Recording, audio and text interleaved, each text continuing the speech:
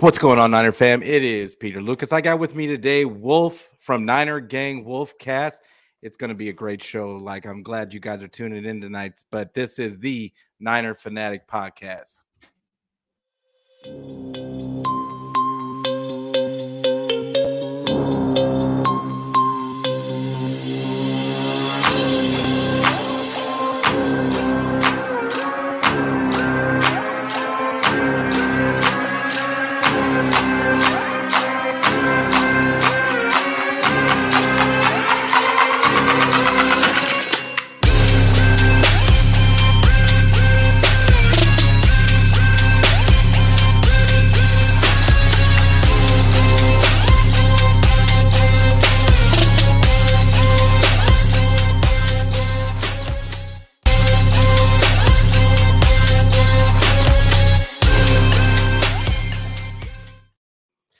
What's going on, everybody? Once again, it is Peter Lucas, and I got with me today Wolf from Niner Gang Wolf Cast.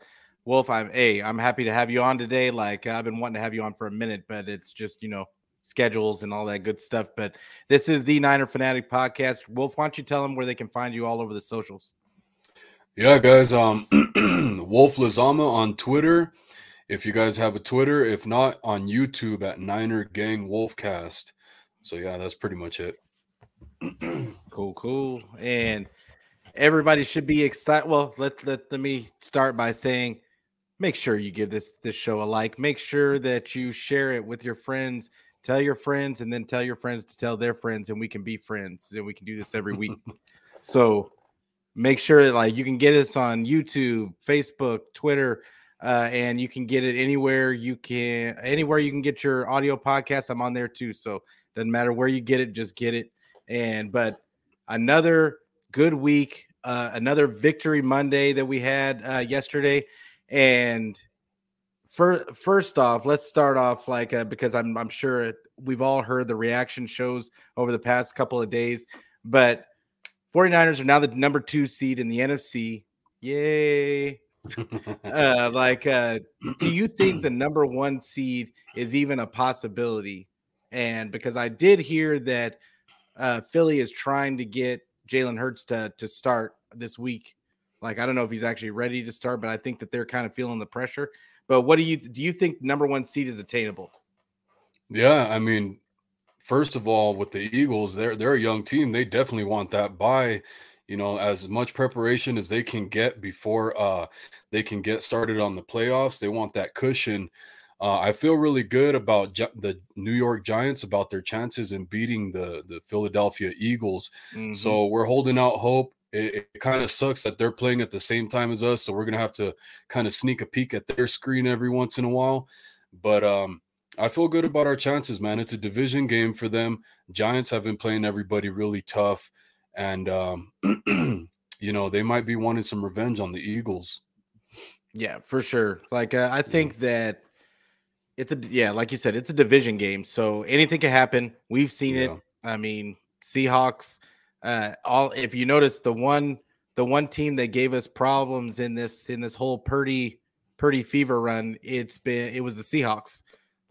So division games are the worst, and they're the ones that you're going to be biting your nails through the whole game.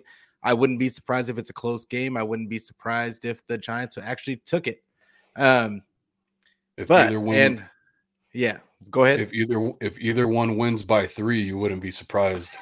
Yeah, for sure. I don't even know I haven't even looked at the spread yet, but I just think that it's entirely possible. Of course, it's wishful thinking on our part because we want that number 1 seed.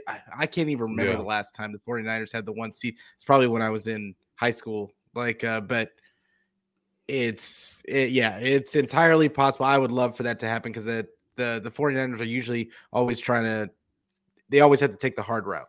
But what was your biggest takeaway from this last game against the Raiders? Because it was a game where it was kind of uncharacteristic of this defense. It was uncharacteristically close. I think a lot of people just assumed that the way the 49ers have been playing, that they were just going to blow them out. But what was your biggest takeaway from the game against the Raiders? um, Probably, I don't know how easy they were taking it trying to stay healthy for the playoffs, but probably the secondary. And of course, just the way D'Amico Ryans is choosing to run the defense so conservatively. And so we're Hmm. not pressuring quarterbacks. I think when it comes to the offense, I feel really relieved, especially now that Brock Purdy has shown that he can come from behind and lead us to a victory. We're averaging like 35 points a game. So, I feel really good about what Purdy's doing out there. But the defense, hopefully, we could clean that stuff up. I don't know what the answer would be. Maybe you sit Hafunga or something, but we got to get something taken care of because we can't keep letting that happen.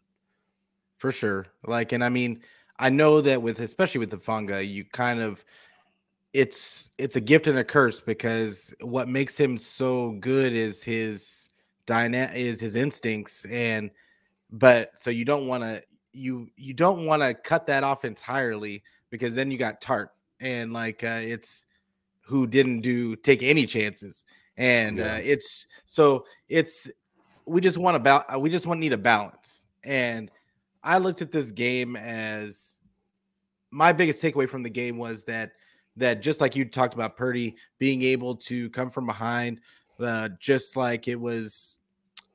I've been saying on my earlier shows that there was gonna come a time. It's football. There's gonna come a time when this defense wasn't gonna show out like normal, and our offense was going to have to carry us. hmm And I was hoping that it wouldn't happen. It wouldn't wait till the playoffs to happen, which so I'm happy that it happened now, so that we could see what it would look like. And I think that Purdy kind of stepped up to the challenge. Did he have his best game? No. Like when I revisited the game, I thought he was a lot better than what I actually saw the second time I ran through it. But at the same time, you're nitpicking at that point. Like it's we won the game. He put up 37 points. So like I was perfectly okay. I was just happy that he was a gamer. He looked like a gamer. He never got down yeah, about being behind or not necessarily making all the throws and the interception. It just was a steady. He just kept coming, and that's what I like to see. And it seemed like the team is just completely bought in. I don't know if you watched any of the press conferences after, but the team just seems to be so bought into him that I yeah, think I think that game was big. It's going to be big going into the playoffs because they're going to have faith in him going in. Um, yeah. They but should give themselves some credit too for helping for him out. sure, for You know. sure. Like I mean, that's the offense. Though I heard a lot of people saying, they give Purdy all the credit and like all that kind of stuff, like talking about how great Purdy is. But the offense, the Shanahan offense, is built around getting the ball to guys in space and letting them hmm get yards after the catch. Yeah. But we always tend, I think, as football fans in general, they tend to look at it as, oh well, the quarterback got 300 and something yards in passing, Yeah. Yeah. and so they don't even think about the plays that had to be made to get that Yards 300 after something. But catch. yeah, they don't think about that. Yeah. Like, but the realistic that Purdy's having to throw like 6, 7, sometimes 10-yard passes, and they're doing the rest. The Debos, the Ayuks, the Kittles, they're all doing the McCaffrey. They're doing a majority of the work, but you still want to give him credit because he's getting the ball to them in space, in stride, and Yeah. like and he's hitting those open guys, the guys that we were complaining beforehand that they weren't getting him the ball. So it's I'm still impressed by him, and Definitely. but overall, were you happy with his performance? Um, yeah, 100%, man. I love what Purdy's brought to the table. When you talk about, the yak that we rely upon and him leaning on his playmakers and vice versa, they're working as a really great tandem right now. Whereas, with Garoppolo, he just dinked and dunked for the most part. He'd take a shot here and there, but it wasn't accurate. And so a lot of those just kind of got thrown away or they were interceptions. With Brock Yeah, Purdy, he's buying time, allowing guys like Kittle to get open in space.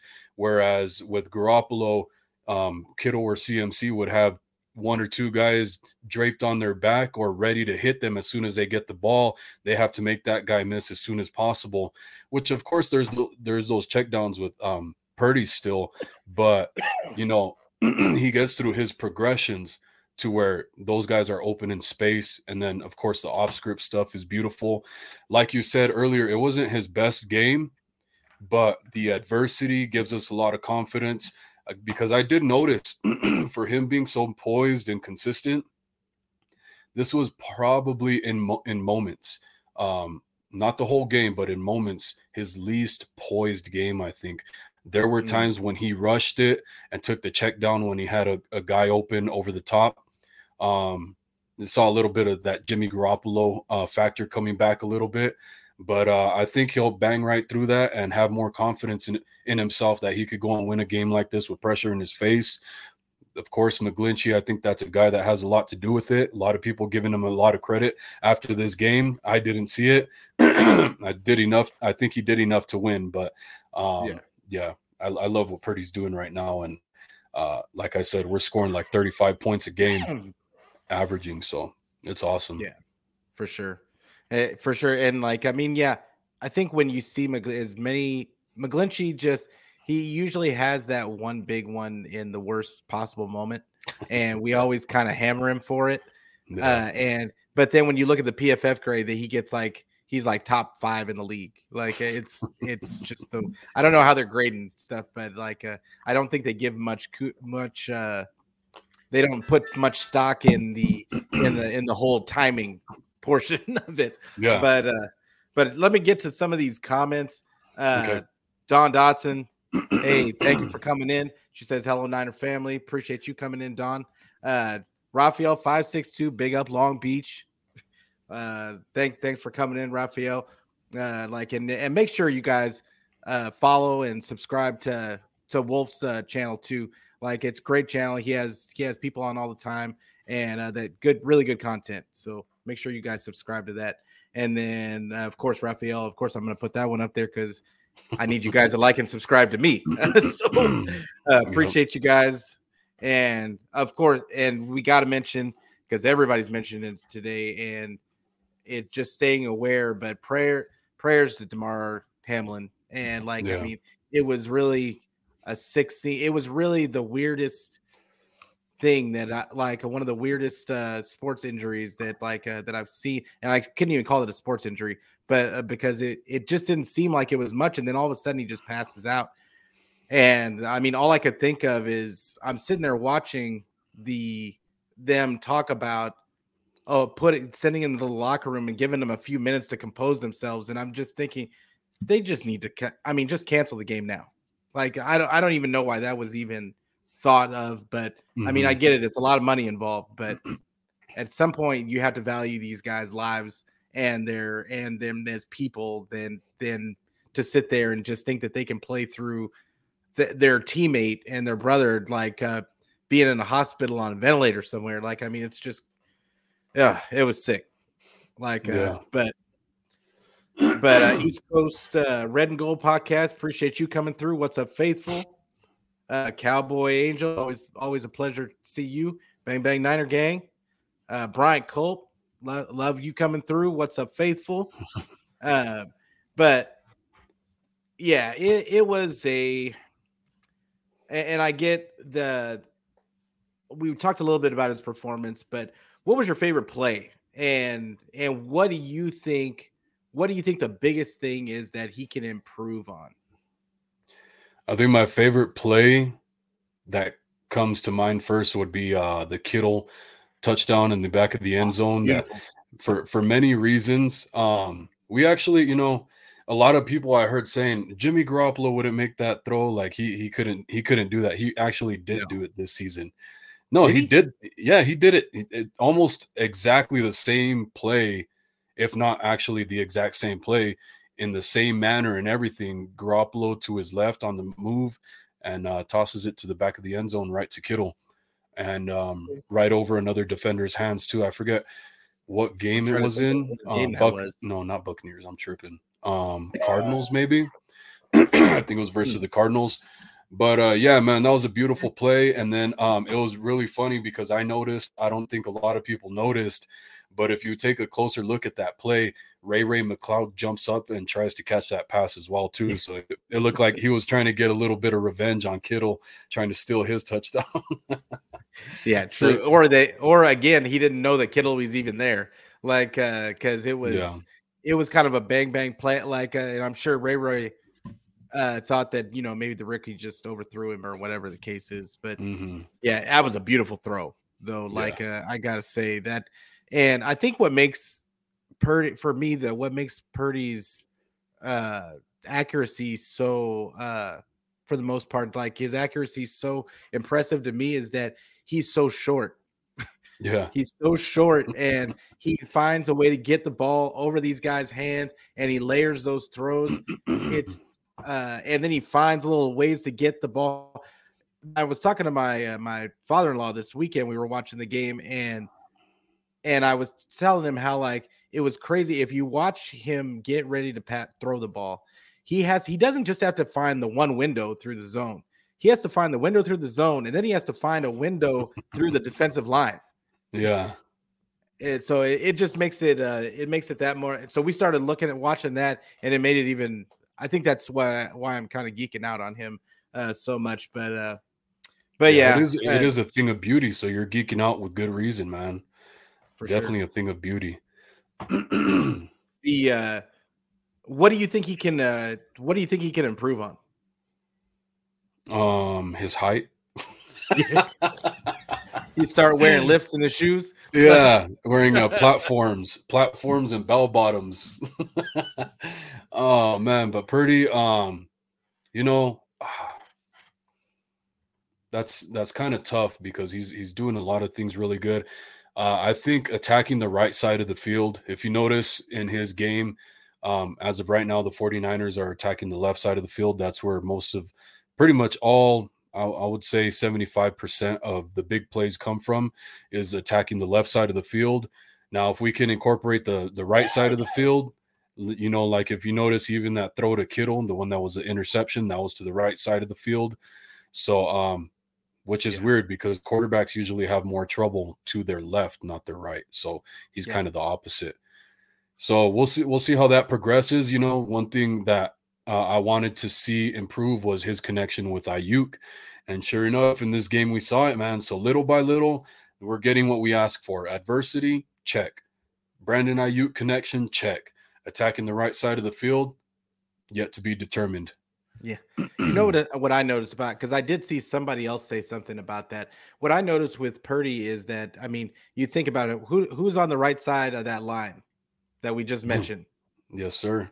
Yeah, like Number so 69. like yeah, exactly. So Yeah. a lot of time, like I feel like a lot of times Purdy is looking for pressure. It's not that he's looking down, his eyes are always downfield, but I almost feel like he always feels pressure from that right side because he's always ready to spin out of it or go the other direction.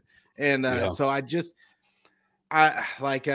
don't necessarily give that to him as an excuse, but it's just, I think that it's something to look out for. Like if anybody, like when we look at these throw charts and like all that kind of stuff, there's extra context. I mean, somebody put out the throw charts comparing him and Jimmy last week, and Jimmy's were like all green everywhere. And they were comparing the fact that Jimmy and Purdy have very similar stats and very similar metrics, but the eye test will tell you it's completely different when you're looking Yes. at it on the field, and the scoreboard will tell you that it's completely different. So Yeah. it's I always like to, the charts are all good. I'm old, like I'm a big eye test guy, and Yeah. like I'm not a big fan of all of the analytics, like PFF and all the other stuff. You take it with a grain of salt, but Yeah. some of that stuff. But I want to say what's up to Jay in the Bayway. What's good? Love that guy, and like make sure you follow his channel, follow him on subscribe to his channel, and follow him on Twitter and IG. He's everywhere. So and then I saw somebody else come in, maybe not, but We are on to CMC. Like, so CMC kind of has become the offense for the most part. I used to call Frank Gore the offense. That was my nickname for him because 49 everything the 49ers did when he was with them, everything went through Frank Gore. And it seems like that's similar for CMC right now. Hmm. I mean, whether he's running the ball 19 times a game, then he's getting 6 to 7 catches a game and like 11 off of like 9 to 11 targets. And it's so do you think Kyle needs to spread some of the touches around to keep CMC fresh?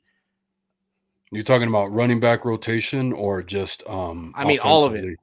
Like, I mean, because he's getting a ton of just touches in general, and this team has a Yeah, ton of weapons. So, like, yeah, do you think that he needs to, just kind of spread the love out, whether it be giving him a few less carries, getting those other young backs, and I mean, Elijah yeah. Mitchell's about to come back, and then you've got on the in the receiver side, we are like, I mean, Debo's not even here, and the receivers are just going crazy.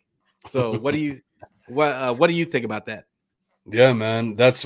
Again, going back to Purdy, I love that he attacks all areas of the field as well. He's giving everybody a shot.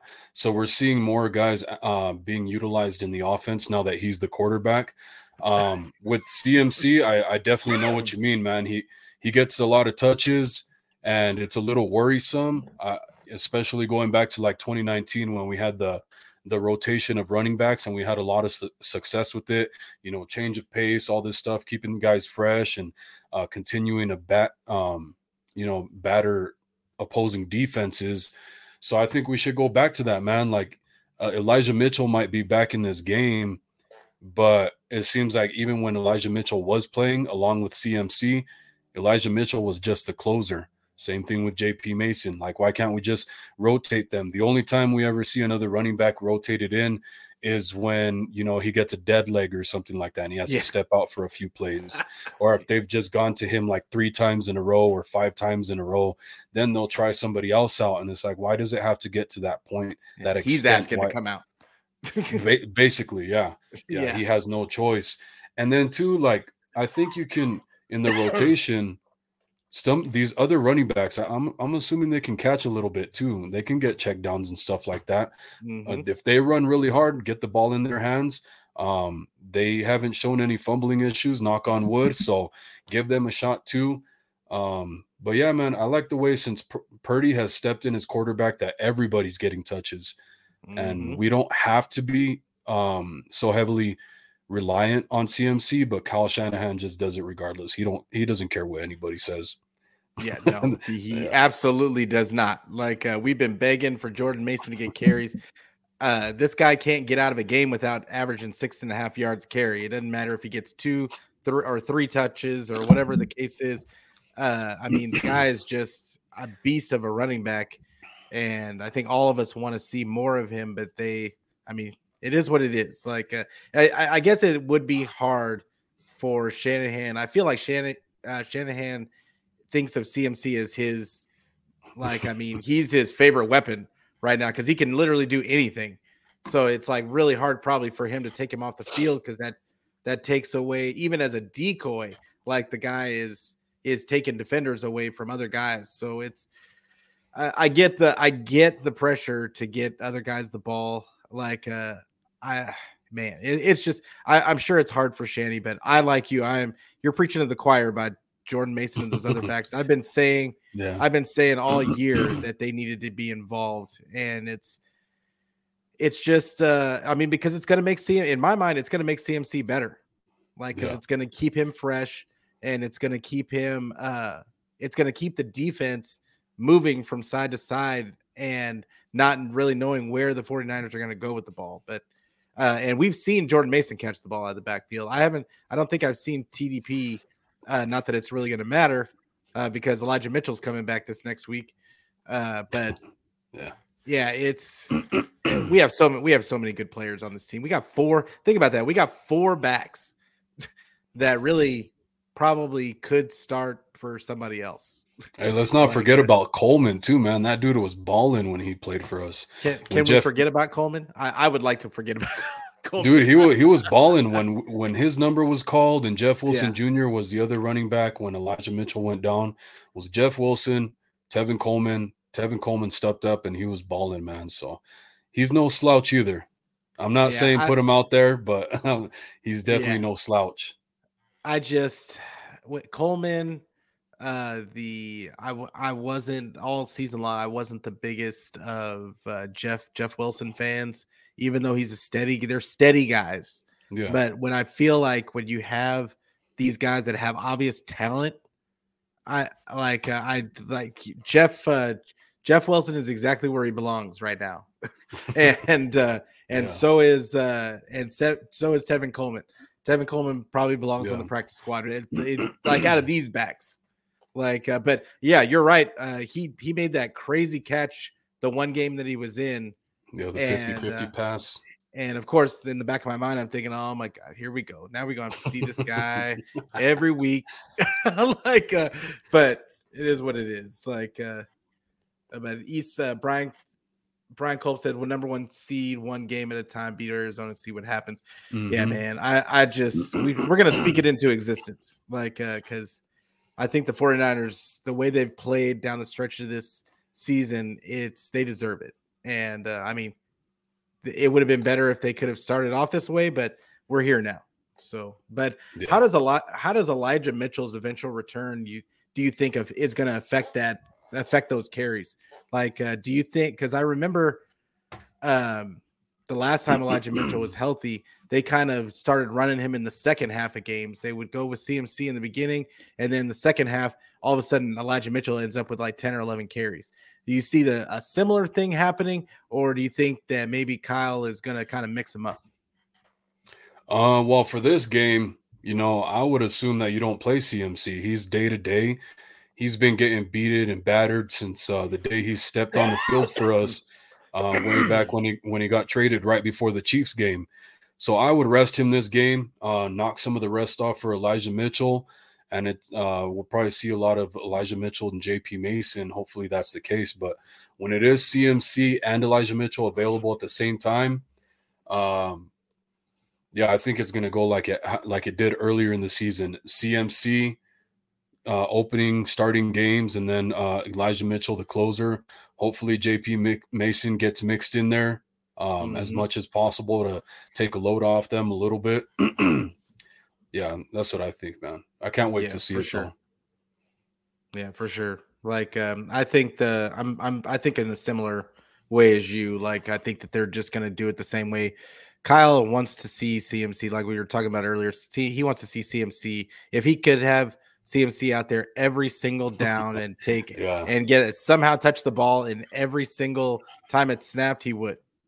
Yeah. But well, the thing is now after what JP Mason has shown, you can't ignore it now. So I think he has to get touches too. I think that's a good thing. And sorry to everybody about the coughing. Like, I've been sick since last week. But laryngitis. I refused to go this week without putting another show out. So it was, so bear with me. But I thought that the same thing that you're saying about JP Mason, I thought the same thing after he made that long run in the one game. I can't remember who Seahawks game. Against the Seahawks. And I was like, oh, well, I mean, there's no way that they can continue to keep him out of the game. And the next game, he didn't even touch. He didn't even get on the field. Oh, he had a knee contusion. It was something like that. Knee contusion and a hamstring. Yeah. I think they said it was a hamstring, but he still played special teams. So that's why it, like, I was like, okay. And then the next game, that still back again, the TDP ended up getting more touches than he did. And it's just, yeah, they had, oh no, he got 2, TDP got 1, but so I was wrong on that, but he only got 2 carries in the last game. So, and he still ended up averaging 6.5 yards a carry. But yeah, man, Kyle Shanahan's really stubborn. He's going to be really heavily reliant. I mean, the good thing is, we've been calling for these guys all season, like JP Mason, and we've been waiting for it, right? Just like you said, like we're waiting for the unveil, and now we have it. And now it's like, just like with Brock Purdy, it was almost like the best kept secret in the league. And now we got these guys rolling into the playoffs, catching the league by storm. So I think that was a blessing in itself right there. But yeah, Kyle Shanahan's really stubborn. We'll see how much we see JP Mason as long as the other two guys are healthy. Yeah, absolutely. And did speaking of like how stubborn the Shanny is, I mean, not that it really has anything to do with that, but I noticed the national media, like I think it was that how you were talking about how we're rolling out these guys that the league has never seen. The 49ers have a way of doing that every season. Nobody knows who our players are. Yeah. The national media gets our guys' names wrong, and it's kind of pitiful, to be honest. And like this past week, huge game, right? Great game to watch. It was a great game to watch against the Raiders. And on the national media, like on First Take and I try not to watch ESPN, but I was interested to see what the national media was going to say after that game. And they didn't have not one 49er highlight. They didn't even highlight the game off of Get Up or First Take after that. I swear to you that the national media has a bias against the 49ers. I don't know why it is, but they just cannot stand. They cannot stand it. I've always felt like the league hates us too because we're a running team, but I don't know. I digress. I'm going to get off my soapbox. But hey, what's going on, CG? I appreciate you coming through. It's always good to see that guy. He's a really good guy. Make sure you go out and subscribe to his channel, follow him on Twitter, all that good stuff. But all right, so more. Oh, we got to talk about the O-line. What grade did you give the O-line in this game? Because we talked about McGlinchey, but especially after Banks goes down early in the game, like what grade did you give the O-line overall? It's really tough. I would probably give them a C plus, just because of McGlinchey. Like I said, everybody wants to give him his flowers, but he doesn't do it without help. They always got to keep Juszczyk in to at least chip block and help him out a little bit. Same thing with Kittle. Even Burford at times has to leave his assignment and help McGlinchey out a little bit. And that's still where the pressure is coming from. Like you said, you see Purdy drifting away from the right side and having to throw to his left all the time, feeling that pressure. So probably B minus, C plus.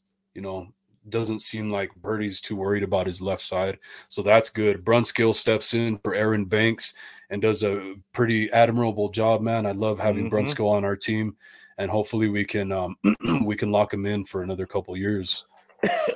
I think it was huge that we still have Brunskill to be able to step in, because most teams, if you lose an offensive lineman, I don't care where it is on the line, all of a sudden you've just got pressure coming from that spot. And I thought that Brunskill did a great job. And honestly, I don't remember the last time Brunskill played left guard, but it always has to help that he's right next to the big guy. And like, I mean, that has to help you out a ton. And I think we saw that in the running game. They were opening canyons for CMC to run through. It was a really good running game, like a running game for the offensive line. I felt like there always is going to be there's always going to be mistakes against the pass. Like you're always going to get some kind of pressure. But I thought that they did a really admirable job, like you said, an admirable job, just kind of stay in the course. I mean, Aaron Banks had been a stud all season. And for them to just kind of keep going and not really missing a beat, I thought that was huge. And yeah, it was. I would probably give them a B or a B plus, just because, I mean, we scored 37 points. They didn't give a sack. They didn't give up a sack, and they score, and they had how many yards rushing did they have? 170 rushing yards. So. Yeah, I'm gonna go ahead and give him a B plus. I think if McGlinchey hadn't have let guys go free a couple of times, I probably wouldn't have given him an A. But I think for the most part, and then And then not Trey, Trent Williams, like had a couple of penalties that I thought were, I mean, that Yeah. like it was just penalty stuff, like, but yeah, like that's the only thing that I had. Though I'm just nitpicking on him now, Yeah, I but think because Brunskill, he played the last 50 snaps of the game. Him specifically, I give him an A plus, and I think it really helped him out that he was rotating in the lineup with Burford for the last what, like, probably the last 8 games. I think he's been rotating with Burford, getting reps. It was at right guard, but it's keeping him in game day shape. He's still getting reps in the game, so I think it kept him mentally sharp and stuff like that. So kudos to the coaching staff for doing that with him as well. yeah, for sure. A plus And Teach Brunskill. CG said McGlinchey's a D, Brendel B, Burford and Williams. The fact that we didn't mention Brendel's name said that, I mean, that's a good thing for an offensive lineman. As long as Yeah. if we don't mention your name, then I mean, you did a good job in my book. Like it's that's why I don't know. I like this offensive line. Most teams in the league don't have a good offensive line. There's really I can't really think of a team in the league that has a really solid offensive line that there's not getting pressure from somewhere. So it is Mhm. what it is. Maybe I'm just a softie, but yeah. So let's move on to the skill positions. More TDs for Kittle and Ayuk, right? How good can this skill group be in the playoffs? Like, because I think that we're moving into the playoffs, and we want to carry this momentum for the offense, because the offense is just running on all cylinders right now. But specifically, Ayuk and Kittle, they are just monsters. And so now you bring a Debo back into the situation. Do you think that kind of throws a wrench into their momentum, or like how good do you think this whole group can be? Well, the last part that you asked about right there with Debo, can it throw a wrench in? It shouldn't, as long as they know how to use it. As long as they utilize him in the right position at the right time and giving him the ball and not forcing it. That's one big thing is that they've done a lot, is especially with Garoppolo. They forced the ball to Debo, like in the Rams game, that basically 80-yard touchdown that he had. It could have easily been a pick six, Yeah. just from forcing it. Debo made a great play. Um, this this offense with Brock Purdy, man, like I've said, with Garoppolo, outside of the Cardinals Monday Night Football, that's a trash football team. Outside of that game, that was basically a home game for us. Everybody was ramped up for it. We were saying how long, like even going back to the playoffs last year and even years before, where this team kind of has to drag Garoppolo along for the ride, and it doesn't. What we're seeing from Brock Purdy seems like the complete opposite, man. We're consistently, he has 5 games under his belt now, and we're scoring 35 points on average, basically outside of that Seahawks game, Mm-hmm. and that's without Debo. So if you add him into the mix, man, I think, and Elijah Mitchell, we got nothing to do but go up, man. I got really high hopes for this squad and help the defense out. And you would think like that's the way it would be, but I feel like, especially with Kyle, sometimes he can get in his own head and he can try to do too much. And that's what kind of scares me about those guys coming back, is that he's going to feel the pressure to work them in. And I don't think that we need to do the whole Debo run up the middle thing anymore. Like at this point, that was a necessary thing to do last season, because we were getting zero offense, because we had Yeah. zero offense. It's not necessary now.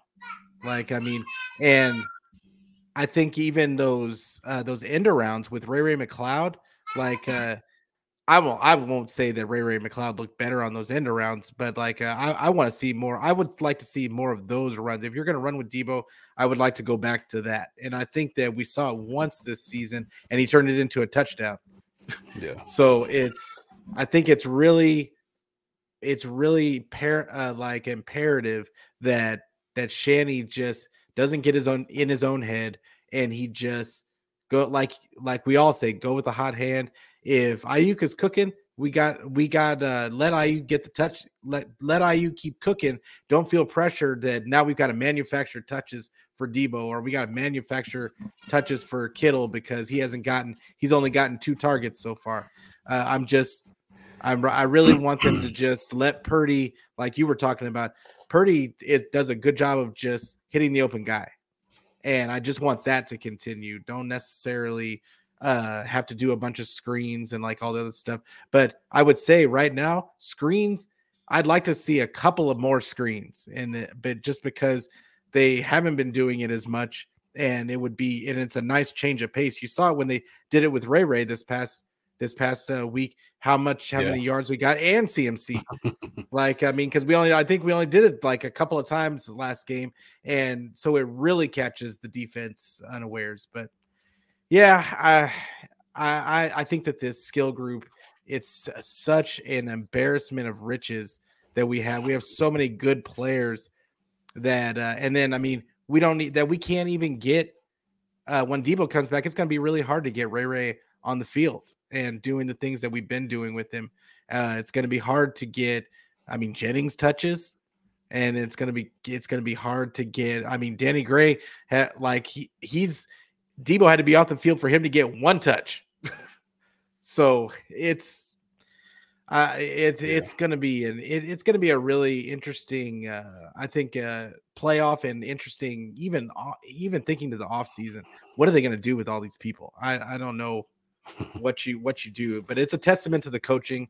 Testament to Brock for getting the guys the ball and letting them show off their ability. But do you think Debo should come back for this Cardinals game, or do you think that he should? I know he is going to come back for the Cardinals game, but do you think maybe they should just wait and let him come back for the playoffs?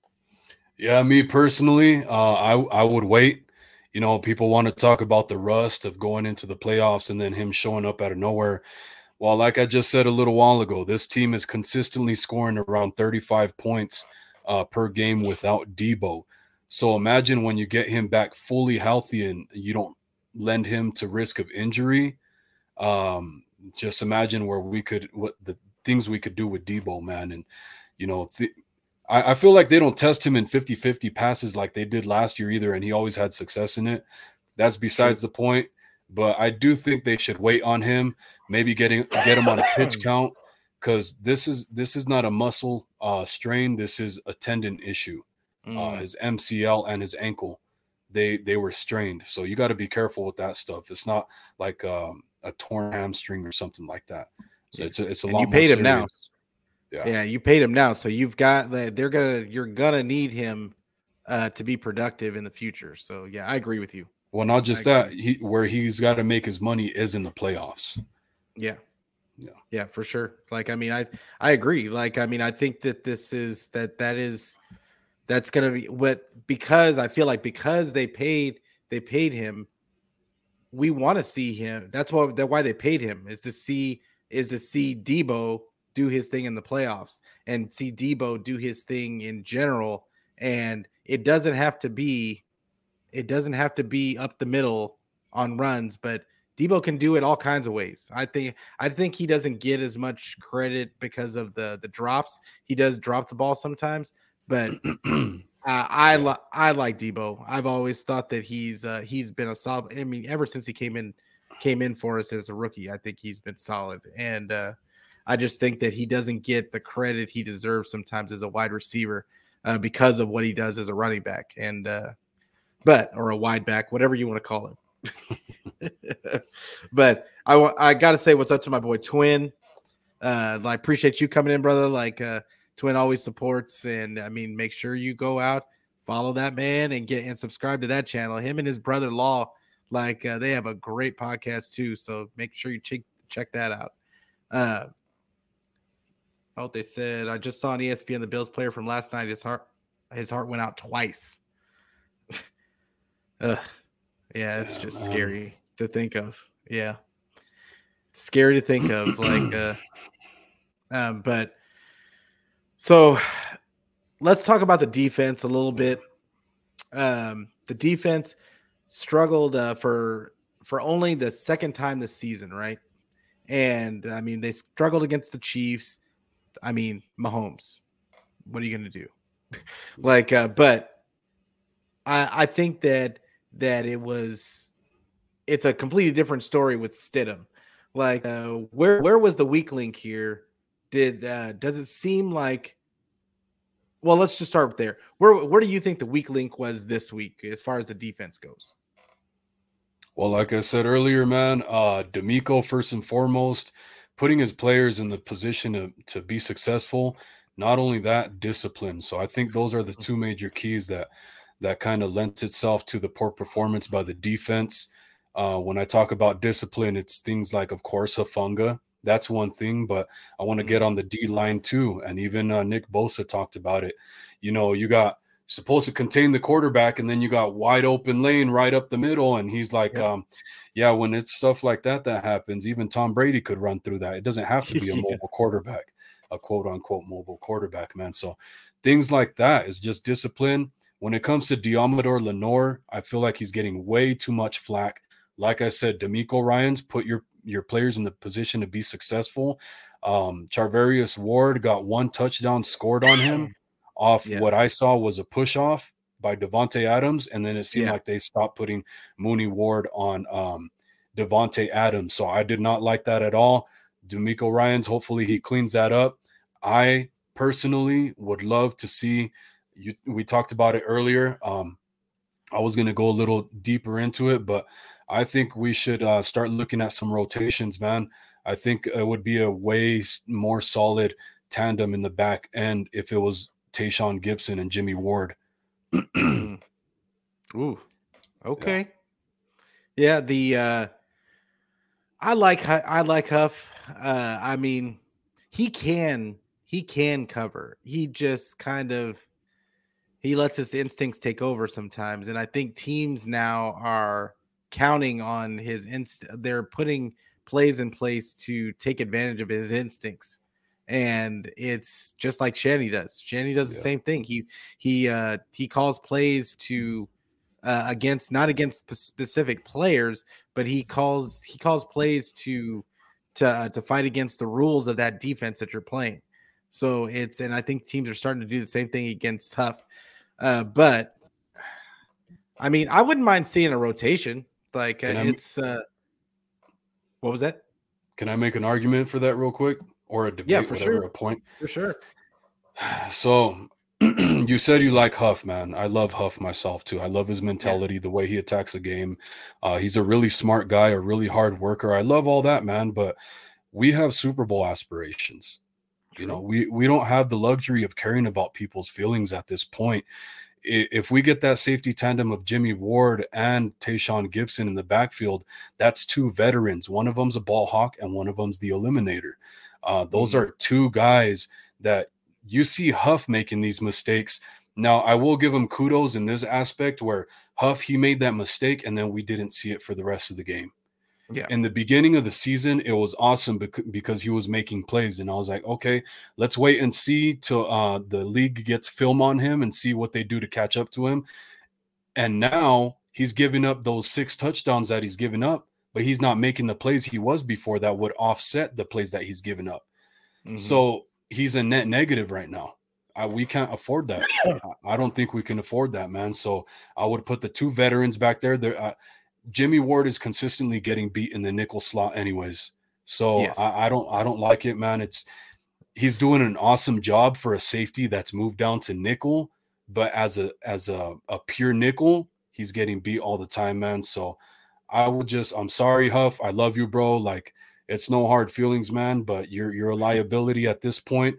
Like you said, Pete, if there's a rotation, that'd be awesome. I love Huff in a package where he's kind of like a linebacker, a blitzer, and you got the two other veterans over the top, man. So yeah, man, no animosity towards him. It's just Yeah, for sure. I got Super Bowl aspirations. Since the Harbaugh era, we should have had like 3 or 4 Super Bowls already. And we've come this damn fucking close, bro. And Yeah. I'm tired of it. That's it. Yeah, I feel you. I feel you. And here's my argument for the for the other direction is Mhm. that he was playing. Who did we have early on in the season that on that other cornerback spot that was locking down their side? We Mosley. had Mosley, right? Yeah. Which allowed Huff to kind of roam and allowed him to go and make plays so I think that's more of why we don't see more plays out of him. He's still getting batted balls Yeah, and he's you're still getting almost interceptions, that kind of stuff. But I agree with you. Like sometimes his instincts make him a liability in coverage. Now, with that being said, I don't know how fast Tayshawn Gibson uh, Tayshawn Gibson actually is. I know he looks up like a big body to me. And he probably could play that Huff spot. Uh I'm not I wouldn't like that's why I say I wouldn't mind seeing a rotation. Just to especially in this last game just to yeah. see what it is. Just to see what it is and if it could be it could if it could benefit us in the playoffs. Now, yeah, because Jimmy Ward is terrible in the slot. I don't know. I don't care what anybody says. I know we want him out there because he makes plays, and he made a couple of plays in this last game. But I cannot take it. I can't take it him in the slot and watching him just get burnt time after time. He's just not. He's not. I know that's what he came in the league as. He came in the league as a slot corner. I don't like seeing it, and I really wish they would figure out a way to get him in his natural position. But I understand Tayshawn Gibson has been playing well, for the pretty much the whole season. So, but Huff, I mean, it's not so much that I like Huff, it's much as Huff is part of the reason why this team has been this team has been so dynamic on defense. They've got more turnovers this season than they probably the last 3-4 years combined. And he's a big part of it. So, but what were you saying? But I mean, the thing is too, look at it. Tayshawn Gibson is not giving up the plays that Hufunga's giving up, It's but he's true. still getting those interceptions. So that's the thing. You can have the give and take, but if you're not having the take, you're just giving, then it doesn't work for me, man. So I also wanted to point out with D'Amico Ryans is we're not pressuring enough, man. We're rushing four, and that's part of the liability, I think, with the back half. We need to get more pressure, play press man. I know they feel it's risky, but the longer you hold receivers at the line by playing bump and run coverage, the more time you have for the D line to get to the quarterback. You don't have to rush 6 or 7 guys. It can be 5, disguise the coverage, of course. It seems like D'Amico Ryans did not make that adjustment till like the last 2.5 drives, man. And that's pretty damn super late in the game to be making adjustments like that. But at least For they were sure. made and shutting down those drives. I agree. I was shouting in the first half, like, why are we still running these stunts that this guy is running? Because the stunts were the thing that it kept catching all of our defensive linemen. They had no gap integrity whatsoever. Yeah. There was gaping holes, like to Bosa's point, just for Stidham to just run all over the place. And Yeah. it wasn't until the second half that D'Amico made the adjustment. You stopped seeing the stunts, you stopped seeing the twists. It was just four guys. It almost looked like they went back to the wide 9, but it wasn't necessarily they weren't too wide on it. But they were going straight rushing. You saw Bosa was so cognizant of keeping his lane that he probably could have had a sack on one of those, but he stopped because he wanted to make sure Stidham didn't get by him. Yeah. And it but when you're going up against these mobile quarterbacks, that has to be the key. And I don't know why. I don't know if D'Amico didn't do his scouting on Stidham. I don't think D'Amico expected Stidham to end up looking like he did. And we got to give Mhm. Stidham a little credit. Stidham played really well. There's a lot of guys in this league that would have been like Tua out there and heard the footsteps and just made bad throws. Stidham stood in that pocket, like, or got out of it and did what he needed to do to have a good game. Like, but I agree. I thought that D'Amico was a little bit slow on the adjustments. Once you see that the guy is just carving you up, he's carving you up on the first couple of drives. It's time to make an adjustment. And like, but it's almost like he waited until the half to start making adjustments. And like, I thought it was too late by that point. But because you saw in the second half, Stidham, the defense started getting at least in his vicinity and making him uncomfortable. And that's when we kind of saw he was still making plays, but it wasn't as That's much. frequent. Yeah. Yeah. Yeah. Like, so 100%. what's up to Mariah and Niner Sickness? Appreciate y'all coming in. And then PA Niner fan came in saying Happy New Year. Appreciate you coming in. But yeah, it was it wasn't a performance that we like to see out of this defense, and I feel like we've been really hard on them the last couple of days. But I mean, in all reality, like, I just think that was it was a one off, and I think that they're going to kind of button it up and get it together. I think we have too many Yeah. good players on this defense. The good part is, and we got to mention this, is that uh, linebacker. I'm blanking on his name right now. Help me out. Greenlaw. Greenlaw, like, it ended up not being so serious of an injury, and they're Yeah. expecting he may play this in the Cardinal game. I Mhm. don't know how many snaps he's going to get or if they're going to rotate him in and out, but Yeah. him, and then they said Aaron Banks is probably going to be back for the playoffs. So, like, that's huge. That's huge. Those were Yeah. two injuries that I was really worried about, um, but yeah, like, It's does it really seem? Oh yeah, go ahead. it's really good and convenient that we don't have to rush those guys back, though. That's the good thing. Exactly. Brunskill, like we said, great job, man. Al Shire, we know what we have in that guy. He's a freaking baller, dude. So that's the other good thing about it. And now that even with Debo, you're seeing guys step up when in Debo's absence that are showing their playmaking ability too. Yeah, for sure. Um, so the Cardinals, we got the Cardinals, last opponents of the regular season. Uh, I don't know how you felt going into the playoffs last season, but Mhm. I didn't have a ton of confidence going into Yeah. going into the playoffs. Uh, do you do you see a letdown coming in this game with the Cardinals, or do you see the 49ers dominating?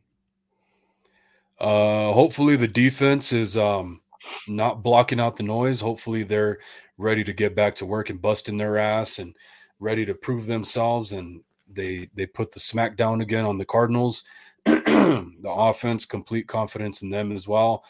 I hope everybody's going to be smart with trying to stay healthy, but I think the 49ers are going to handle business and handle their end of the bargain for the number one seed very what's the word for it, candidly, but uh, in great fashion. Yeah, yeah. Like, I feel you. Yeah. I'm not great with the words either. Like, but yeah, I think that it's a completely different situation than the Raiders. The Raiders have a ton of weapons, and I don't think people understand how many weapons they got. The best receiver in the league, in my estimation, and Devontae Adams. Plus, you got Darren Waller. Mhm. Josh Jacobs proved to me I think and you heard Bosa say it. He thinks he's the best back in the league, and then you've got Renfro, who's a beast in the slot. They got a guy that didn't even get any touches, I don't think, yesterday in Hollins, that I think is actually pretty good too, but he just got no targets yesterday. Um, but but yeah, I think that this is a completely different situation because they have David. David, I believe his name is David Blau. Is going to be their starting quarterback? Like, they're on their third stringer too, But I think that I don't know that they have the culture that the 49ers do. So it's gonna be a really I think it's gonna be a completely flip-flop game to this past week. Yeah. I think that there's almost a chance that Shanny might end up resting some players by halftime. But how do you feel? Do you think that there's a possibility that Shanny rests some players in this game? I really hope so and think so. But that's how I felt last week. This new guy, I haven't gotten to check him out just yet. I'm still kind of on the Raiders thing. The stuff with DeMar Hamlin, with all due respect, it set me Yeah. back a little bit. So I haven't delved into that new quarterback that the Cardinals will probably have. Um, so yeah, like today's show that I didn't even do a show yesterday because what happened. Um, Mm. Today's show was still on kind of that post game feel and stuff like that. One of the things that I said when I did check out Stidham's highlights was his stats look like crap, but I wanted to see his highlights so we could see the potential that he does have when he makes good plays. And I said he looked very Mhm. Marcus Mariota-esque. And sure enough, Mm. those are the type of plays he was making, man. And that's a guy that beat us earlier in the season. So that was one of the things I saw. We'll see what happens when I check this guy out from the Cardinals, the third string quarterback. But I mean, I doubt he's better than Colt McCoy. That's a veteran. But we're gonna have to wait and see. I just feel really confident about the 49ers, how you said. I think we'll be resting starters. Yeah. Yeah, I think I'm just glad Colt McCoy's not starting. Are you scared of him? He's proven he can. Not scared of him per se, but there's always the opportunity that he can do to us what he did to us last season. He's the boogeyman. People were talking about him like he was the boogeyman this past season, but no, I think it's going to be a blowout. In my personal, I think that it should be. Yeah, they should be resting guys by halftime. I think that the Arizona Cardinals are a complete dumpster fire.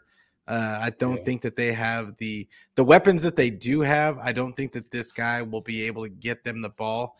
They're 4-12 this season, and they lost to the Chargers 25-24 this last. I mean, they're putting up a little bit of points, but I just think that this is a good opportunity for the defense to kind of show who they are. For the Warner, I would specifically want to see Warner get these guys together and start being that leader that we all know he is, and getting these guys ready for the playoffs. I want to see them button it up, get it tight, let's get the execution on point. And this is a division opponent is a perfect way to get there. That's the kind of the way I feel about it. So what do you think is your way too early score prediction? Because we don't I'm sure we're going to hear about injury news and all that kind of stuff until we probably won't get the last one until Friday. But what's your way too early score prediction? So last time we played them, we put the whooping on them with Jimmy Garoppolo. Mm-hmm. Jimmy Garoppolo at quarterback, I think that's saying something. When you put up almost 40 points on them, and they're just completely demoralized, beat into the ground. I don't know if that's going to light a fire under their ass, or they might just come into this game completely demoralized and just completely disrespected and scared. So, score prediction, probably like a 32-9, 31-9. Yeah, I'm thinking around that. I'm thinking 35-10. I'm thinking 35-10 because I think Brock continues his streak of 30 plus points a game. And no Robbie Gold. No Robbie Gold field goals. Oh yeah, no, nothing to have to save us the game. I don't think that's going to be even a factor. He still might miss one, but it's not going to matter. But so 38 if he makes one, 35 if he misses. Oh yeah, there you go. Poor Robbie Gold. Yeah, I mean that was just terrible. I'm sitting there watching it. I was like, oh sweet, Purdy put us in position. We got this win in the bag. Like Gold is one of the steadiest kickers in the league. Like we got it, and then womp womp womp. It was just it was terrible. But hey, Wolf, I appreciate you coming on. I hope you had a great time. I know I had a great time having you on. One more time, why don't you let everybody out there know where they can find you on the socials and where they can find your show? All right, cool. Yeah. Again on YouTube, it's Niner Gang Wolfcast, just like it is there on the screen. Niner Gang Wolfcast. On Twitter, it's Wolf Lizama. And yeah, Peter, I really appreciate you, man. It was a good time, bro. Good chatting it up with you, man. I always love talking 49ers. Yeah, I remember you coming on with us on Last Man Standing, and like, I was like, I gotta find a way to get this guy on the show, like, it just schedules, but yeah, like loved having you on. I had a great time, like talking 49 football with you, and then hey, I appreciate everybody that came into the comment section today with all your questions, comments. Appreciate everybody that showed up and showed out. Once again, you can find this on YouTube, Facebook, Twitter. And the snippets are on Instagram and TikTok. TikTok is getting pretty good for me right now. Like, so make sure you follow me on there. And then if you don't want to look at my ugly mug and you just want to listen to the audio version, hey, I'm anywhere you can find your audio podcast. So I don't care where you get it, just get it. And make sure that you tell a friend to tell a friend to tell a friend. I really appreciate you guys out there. We've had some tremendous growth the last couple of weeks, and it all happens because of you guys. So appreciate you guys. Appreciate you, Wolf. And once again, I always like to leave it with a go Niners. Go Niners.